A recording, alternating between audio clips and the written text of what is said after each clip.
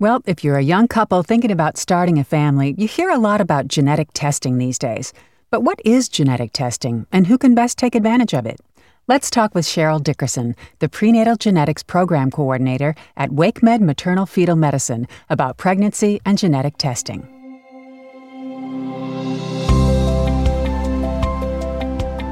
This is WakeMed Voices, the podcast from WakeMed Health and Hospitals. I'm Deborah Howell. Welcome, Cheryl. Hi. Thank you for having me. So good to have you on the podcast today. Let's dive right in, if that's all right.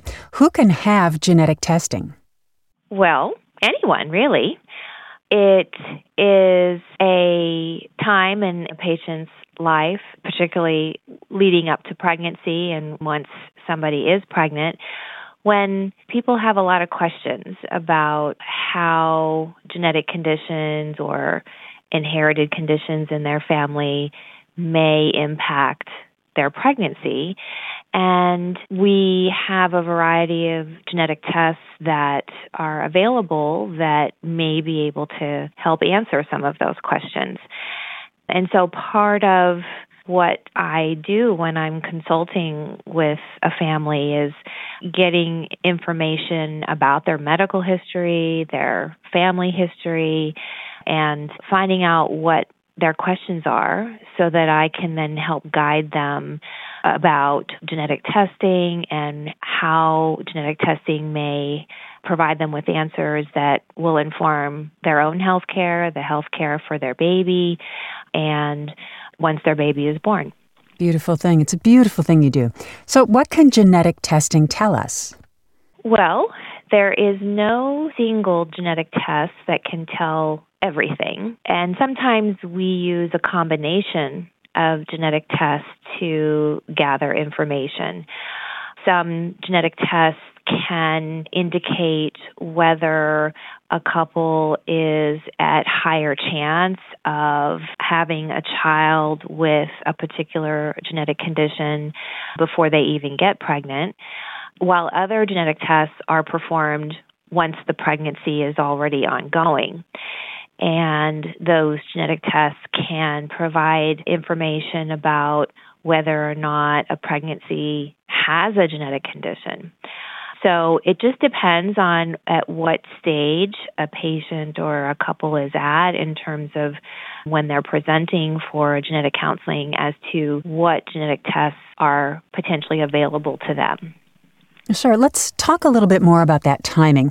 When should genetic testing be performed, before or during pregnancy? Well, again, that depends on the couple and when they would like to start gathering their information. Some couples come in for genetic counseling before they start embarking on getting pregnant because they would like to have information in advance to help them decide, do they even want to attempt pregnancy? And if they do decide to attempt pregnancy, what they can do to determine whether or not the pregnancy has the genetic condition in question, and then talk through how that information might be useful to them during the pregnancy. Other times, the folks that I'm speaking with are already pregnant. They may not have been aware that there was some testing they could have done before pregnancy. So they're already pregnant, and now the tests that we can do will depend on what questions they're trying to answer. Got it. All right, let's get down to the nitty-gritty now. How and where is genetic testing performed? Genetic testing can be performed through the OBGYN office. It can be performed through my office, so a maternal fetal medicine office. And it depends on what genetic tests that someone is interested in having. Some tests can only be performed through a maternal fetal medicine office because in some cases the test it requires that a procedure be done during the pregnancy to obtain a sample from the pregnancy to facilitate the genetic testing. So what I mean by that is there are two procedures that can be done during pregnancy to access the pregnancy's genetic information. One of those tests is called chorionic villus sampling, or CVS for short.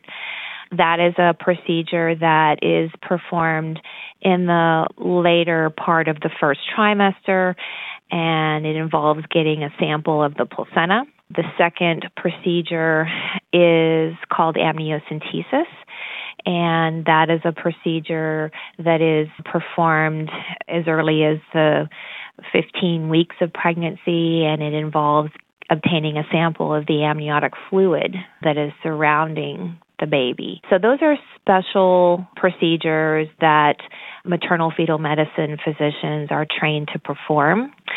And that is why those two tests in particular can only be done through a maternal fetal medicine office in most cases. There are other genetic tests that just require a blood sample from mom.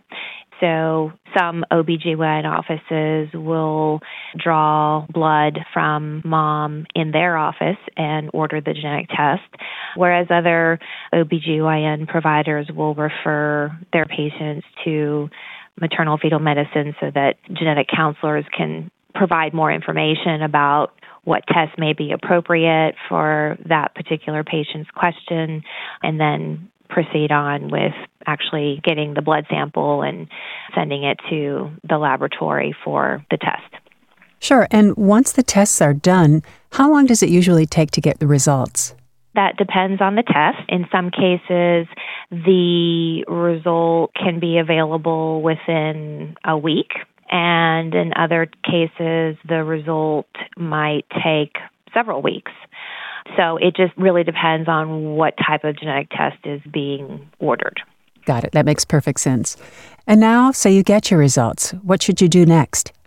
The next step in terms of understanding the result could be speaking with your OBGYN provider and or the genetic counselor that you've been working with to understand what a quote-unquote normal result means versus what a quote-unquote abnormal result means.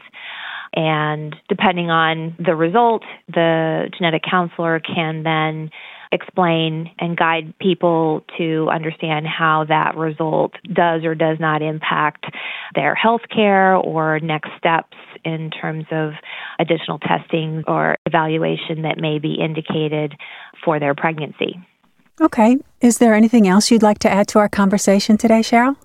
Well, I think that one of the most helpful things that people can do in lead up to a consultation with a genetic counselor about genetic testing is to know their family history in terms of who in the family may have a hereditary condition or a birth defect or other conditions that have required additional medical care, because that is helpful to the genetic counselor in terms of pulling that information and combining it with the patient's medical history to help understand what genetic tests might be informative for them. And knowing your family medical history is a fairly easy thing to do and is quite helpful in terms of your overall evaluation. Absolutely. Well, Cheryl, we really, really appreciate all your good work, and it's been so great to have you on today. Thank you so much for your time. And thank you. I've enjoyed it. That's Cheryl Dickerson, the Prenatal Genetics Program Coordinator at WakeMed Maternal Fetal Medicine. I'm Deborah Howell with WakeMed Voices, brought to you by WakeMed Health and Hospitals in Raleigh, North Carolina. Thanks so much for checking out this episode of WakeMed Voices. To learn more about locations and services provided by WakeMed Maternal Fetal Medicine, please visit wakemed.org. And if you found this podcast helpful, be sure to share it on your social channels. That'll help us out a lot. And be sure to check out the entire podcast library for topics of interest to you. Thanks for listening, and have a great day.